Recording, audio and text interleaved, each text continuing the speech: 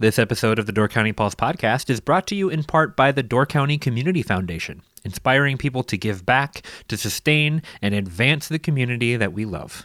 To learn more, visit givedoorcounty.org.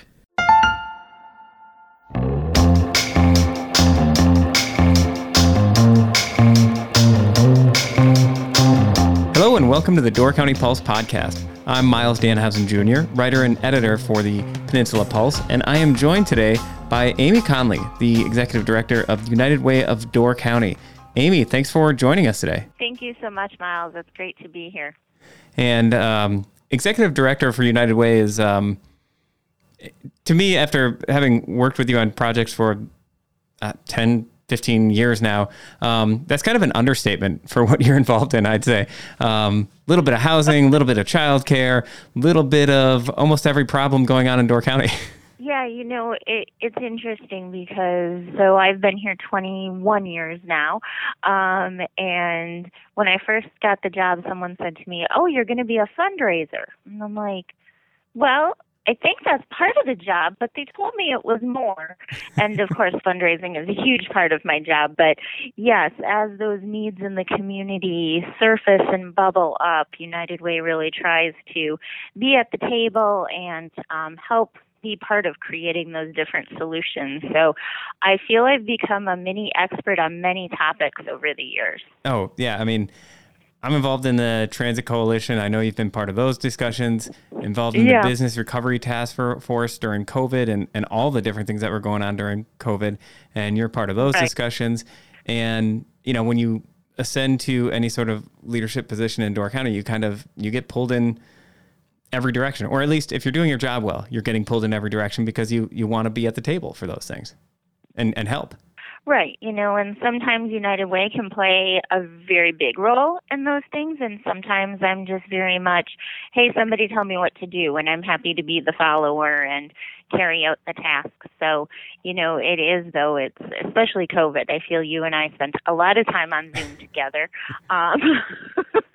It's like, oh, another Zoom meeting. Another Zoom meeting. But, you know, again, that was a great opportunity, again, to continue to learn more and continue to bring this community together. I think that's the thing that impresses me the most about Door County, and one of the reasons I choose to stay here is just that sense of community. I mean, this is very unique compared to other places, even small rural communities. I think we're very unique in that sense of community.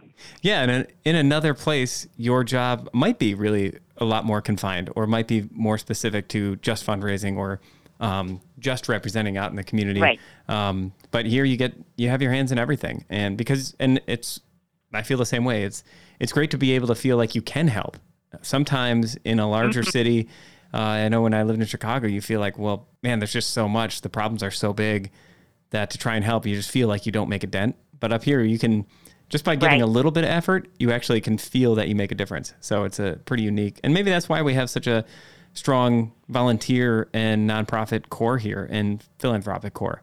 Yeah, I do think so. People feel they're valued and feel that they are making a difference. So let's talk about some of the stuff at United Way, because you're different than, say, whether it's Penn Players, where they're working specifically on theater. They have the one core thing that they do. United Way has their hands in a lot of different things. So tell me about some of that, how it works for you. Do you kind of pick a focus area while you're still doing all these other things, but you kind of pick a focus area or two every year or two? And I know childcare was one of those last year. Yeah, so, you know, our work falls into 4 primary areas: educational, healthy lifestyles, financial stability, and then basic needs. And basic needs is one that doesn't always get a lot of our attention, but in the last 21 months or whatever we're at here now, it definitely has gotten more of our attention. So our work is always focused in those areas, but then, how do we pick that that issue of the moment or the concern of the moment. Some of it is focused on our strategic plan that kind of has that work calendared out for us, but other things, it's as it becomes a crisis. So childcare, for example, we had planned on working on that in 2020. We called our first focus group meeting in February. And then, we continued working, even though it was COVID, on Zoom. But then when the Barker Center announced their closing, it became a crisis. Mm-hmm. And that was kind of a shift then in staff time, Christina's time, my time. Our board's focus shifted because that truly became the need of the moment. We still had to do all of our other work and all of our other COVID work, but if there was going to be a child care center serving 100 to 120 kids every day, truly closing, we needed to make sure that didn't happen. And what kind of things, your effort on childcare, it started out as, hey, let's talk about solutions. And like you said, then it turned into, wow, we really have to, this isn't like a long-term plan. This is really heavy crisis right now. Right. What did you learn throughout this process? For listeners who don't know, there were a series of forums with different people, childcare providers, state legislators, parents. You did a really cool thing where you just gathered parents from different parts of the county and different backgrounds to share their experiences in searching for childcare and the gaps that exist here and how it prevents people from being able to work. But that was just one aspect of it. You had a lot of different forums, a lot of different experts come in and talk about solutions and why the problem exists. And I think that put a lot of tentacles out throughout the community. What did you learn, and where are we at right now in terms of fixing the childcare problem? Yeah, so we learned a lot, and it was a really good experience. We came up with some key areas that we really want to focus our energy on. One of those is trying to figure out how to support that current childcare workforce and then attracting more childcare workers. One of the things we talked about was the wages and benefits that typically aren't there for our childcare workers. And as anyone with kids know, kids love consistency, right? So if we've got a different childcare worker in their childcare room every 2-3 months, that's not good for our kids. So they really become attached quickly. So working with those licensed centers right now on that piece of it, doing a lot of grant writing to see how we can strengthen that workforce and then attract more workers. As we look to not necessarily add to a current child care center, but maybe expand a current child care center, that's where additional workers are really going to come into play. And then that home-based side of things, trying to create a network within those home-based providers so that they can have better supports for those who want to become licensed, to give them the tools that they need. Economic Development, Door County Economic Development Corporation is helping us with that area. They've been a strong partner of ours in our work in child care as well. And then looking at that sustainability piece, which turns into fundraising, and how we can continue to move the bigger pieces of this forward. We don't want to put that burden on a parent. So all of the things I've talked about cost money, and Miles as a parent, right? You don't want to see your tuition costs go up at a child care center. You know that child care worker deserves to be paid a lot more. But we don't want to put that burden just on the parents. So how do we find that balance? And that's what we really found, is that the current child care system nationwide, not just here in Door County, is really broken. And how do we come up with a new model? So those next steps for us, we've been doing a lot of grant writing, trying to hire an additional staff person to really move our work forward so we can come up with those out-of-the-box ideas working with our volunteer community. Yeah, when you talk about the staff issue and just recruiting workers, obviously that's an issue in almost every industry up here now. And we just, at the Pulse, we just launched this video and a series of videos and campaign and outreach to try and just recruit people to even be thinking about working up here just in the summer. I mean, forget about the long-term year-round thing. But part of this is we hope you get them here for a summer, people come back. I mean, this newspaper exists because Dave Elliott worked a summer job up here and eventually stuck around and launched a newspaper. The same thing with these childcare workers, though. I mean, when people say, I can't get into daycare, your knee jerk is going, well, then wouldn't the market drive someone to open a new daycare center? And it's not as simple as building a building and deciding you want to go into business. There just aren't the workers. And even the daycare center where I drop off my 18-month-old every day, you know, they're dealing with the turnover and the lack of workers, and then trying to do the same work with fewer people and still give people a great experience with the most precious thing in their life, which is their child. And then doing all this during COVID, where I still, since my child started going to daycare, I still don't go in the building. I drop them off at the door, hand them off, and pick them up at the end of the day. And they're dealing with that. Like, that takes more resources, more time to handle things that way. So yeah, our child care centers are in a tough spot. They really are in a tough spot. And that's the thing. So many people have said to me, can't we just build a building? I'm like, well, that's really nice. We could build a building, but I don't know who's going to staff that building, you know, and then just all of the ongoing costs of maintaining a building, which both of our, the two nonprofits that we work with, and I'm sure the for-profit center in Brussels as well, faces those ongoing costs. You know, how much money then do you invest in a new roof, a new furnace, repaving your parking lot, yet alone then your playground and all your educational and fun playground equipment. Mm-hmm. And then meeting all the new standards. I mean, it's not the same as it was 25, 30, 40 years ago. And those wages, some people think it should be like a $7, $8, $9 an hour job, but it shouldn't be. B, that doesn't exist anymore in the way the economy has shifted. So that just drives up the cost. So it's a really, really difficult one to solve. Yeah, and you know, that was part of one of the town hall meetings we did, was that conversation on how, you know, childcare, whether it's in-home or a group center, is prepping those kiddos to go then into 4K or 5K, depending on the school district you're in. And so it really is teaching children and getting them ready. It's not just playing or babysitting.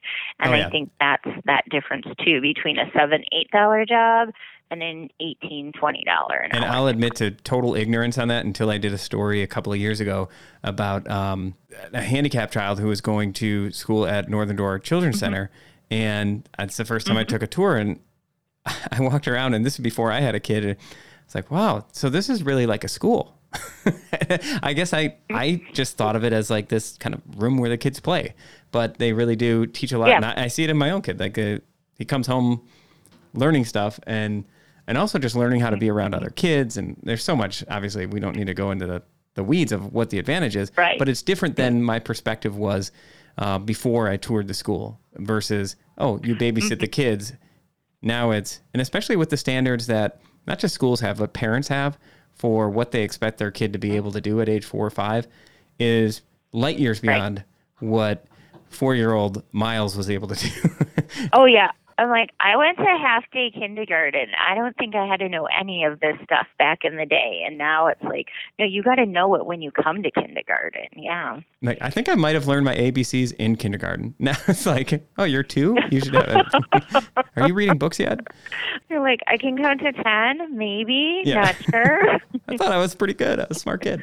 But shifting gears, one of the things that beyond childcare now, and although this is part of the childcare discussion, I mean, childcare, housing, workforce, they are so interwoven. Like right now, my child can't go to daycare for 2 weeks because he was a contact of somebody who had tested positive for COVID. Nobody else in the family, nobody else has it. Everyone's tested negative. Connor's tested negative, but he can't return to daycare. So my wife and I are going through what so many parents did for a year or 18 months is, all right, now how do we arrange it? And it's a juggling act. It's work late at night, work early in the morning, pass them back and forth.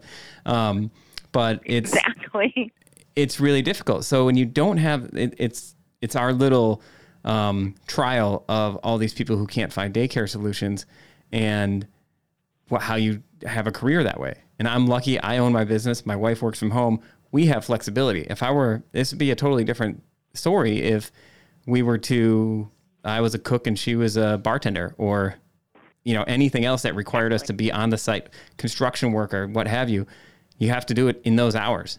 We have that flexibility. Most people don't.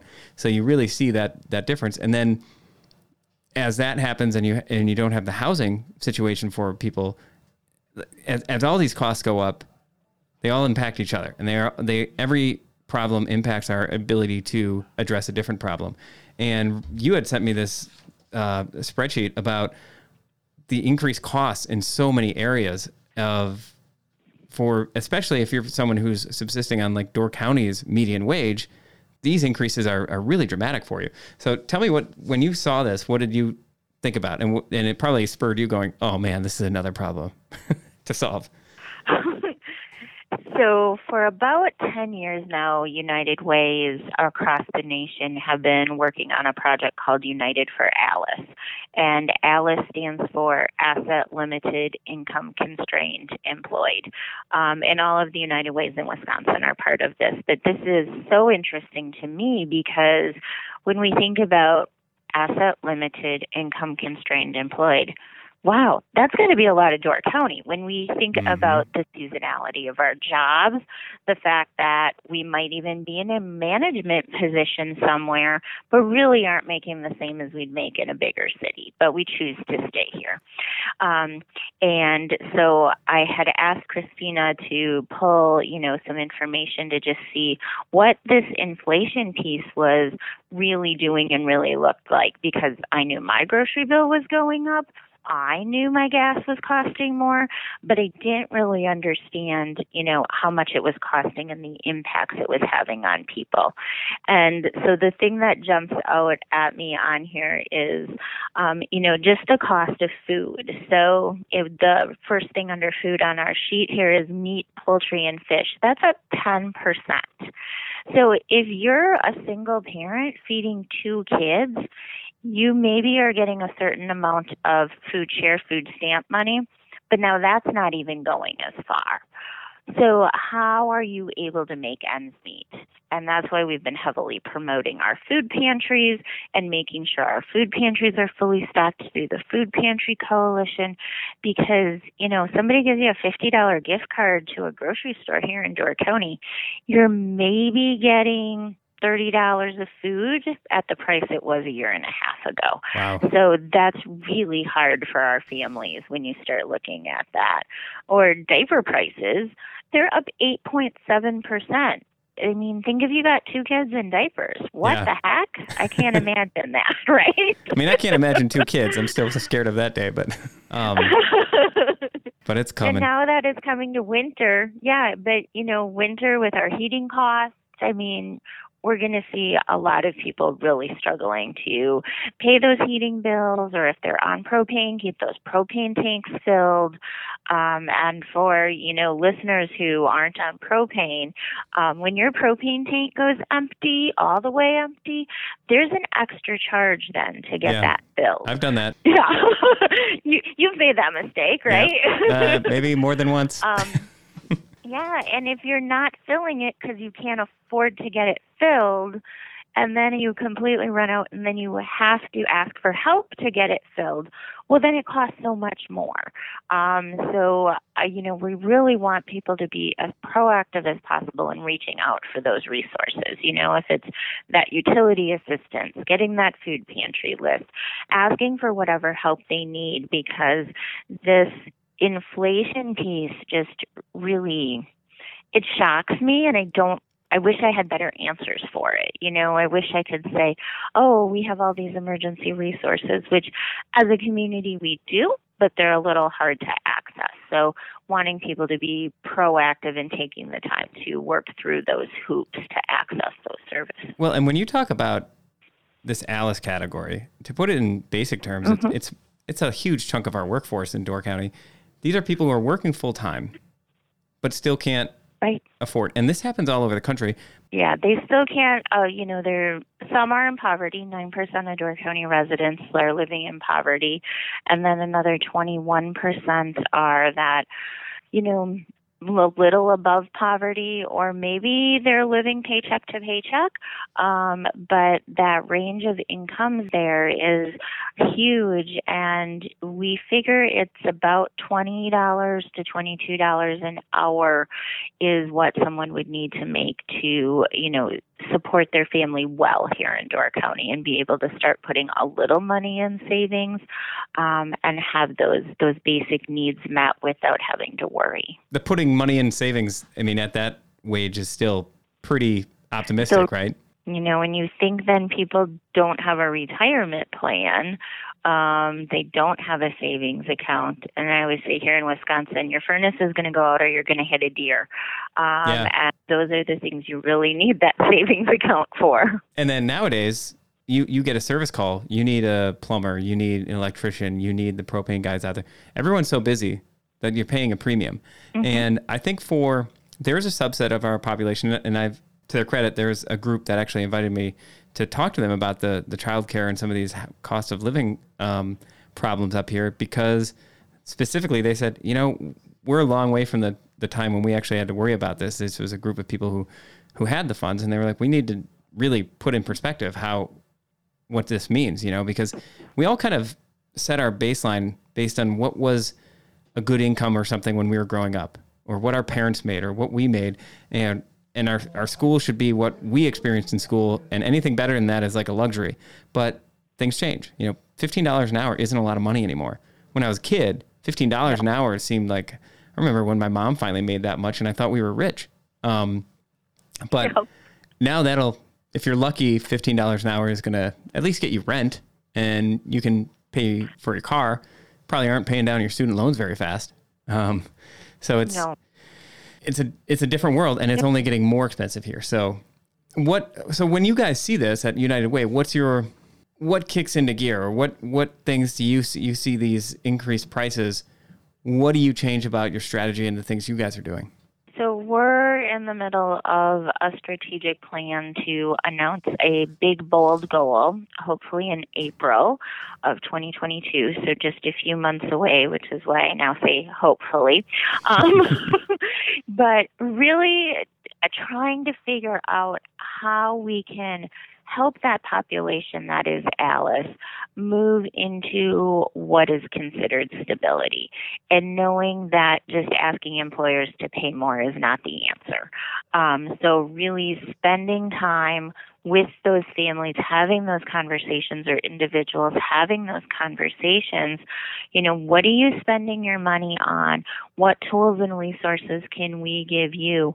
I was chatting with a professional woman, makes pretty good money, and she's just not making ends meet. And we started talking about things, and she shared that she has a smoking addiction, and I don't smoke, and I asked how much a pack of cigarettes is, and when she told me what she was spending per day on a pack of cigarettes, let's say it's $10, $12, I was like, oh my God, like literally jaw dropped. I was like, that's a lot of money. Yeah. But no judgment there. But what are those tools? So we started thinking like, if United Way or our nonprofit partners we work with, like if a smoking cessation program was introduced, and if we helped people get the tools and resources that they needed to kick that habit, that would be how much more money in this individual's pocketbook every day, so that they could start getting ahead and create that savings plan. Because $10 a day in savings, that's huge. Right. So just, that's where it really is for each person coming up with that individual plan. And those are the things, that we really want to start looking at and really talking about publicly come April. So, listeners will be hearing more about how we want to help Alice. We're now for 8 years, we've been talking about Alice, and people are like, okay, Amy, now what are you going to do? I'm like, yeah, exactly. We're done talking. We now have to do something. But it goes along with, childcare wages, like we were talking about even, so not putting that burden on that childcare center, but what else can be done then in this community to help people make ends meet if they're only making $15 an hour, that example that you used. It's a big, scary project ahead of us. But and part of it is like, you just got to try stuff to some extent. You try a solution. Right. Sometimes people judge the nonprofit world in very much of, you must be perfect. If you try something and you spend a penny in the wrong spot, well, then you're wasting the money. But you would never take that same approach for business. Every business screws up marketing. They launch products that fail. I mean, the massive corporations launch things like Crystal Pepsi. They take huge stabs at things because one of them is going to stick and pay off. And that's this, we don't allow nonprofits that same leeway, even though we say you should run like a business. Well, if government and nonprofits ran like a business, they would take big swings, and some of them are going to miss, and we'd have to be okay with that. Because that's how you find out the thing that works. Right. And I have to say, the community has become a little more accepting of us taking those big swings. And I think it helps that I have been here 20 plus years, that people kind of trust me to, say, this is the plan. We want to try it. Like with Stride, our school-based mental health program, hey, that worked great on the first try. You mentioned the Transit Coalition earlier. That took us a few tries, and a few different options out there to really see what was going to stick and really help meet those needs in our community. And let's take that to one final point then, is how does United Way do it? You launch an annual campaign, and you have a big goal for this year to try and raise more money than ever before. Yes. So our goal this year is $775,000, which is up 3% over what we raised last year. We wrapped up the 2020 campaign with $752,000, which was $200,000 more than we had ever raised before. So definitely a huge increase, and Door County's generosity and sense of community was so present in 2020 that we are eternally grateful for that. But what we found is, one, the needs are greater, the needs are bigger, they're more expensive.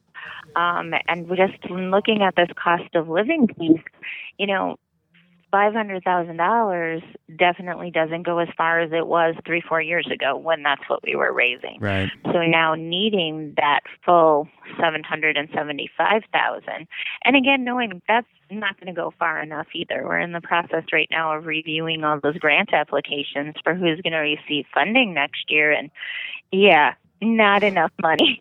People are always like, Amy, how much money do you really need? I'm like, $1 million, $1.5 million. I'm like, unfortunately, all of it. $10 million a year, that would help. But it's so complex, as we were talking to. We can't just focus on childcare, or we can't just focus on housing. So as we try to spread our staff as thin as possible, it's also looking at, as different programs start with other nonprofits, like all this work we want to do with the ALICE population, who's going to staff those new initiatives and that new work? And is there the dollars then to support that? So when people say, Amy, you keep asking for more money, why does United Way always need more money? Because doing good work and trying new innovative solutions, unfortunately, costs more than it did when I started in 1999. I feel really old when I say that.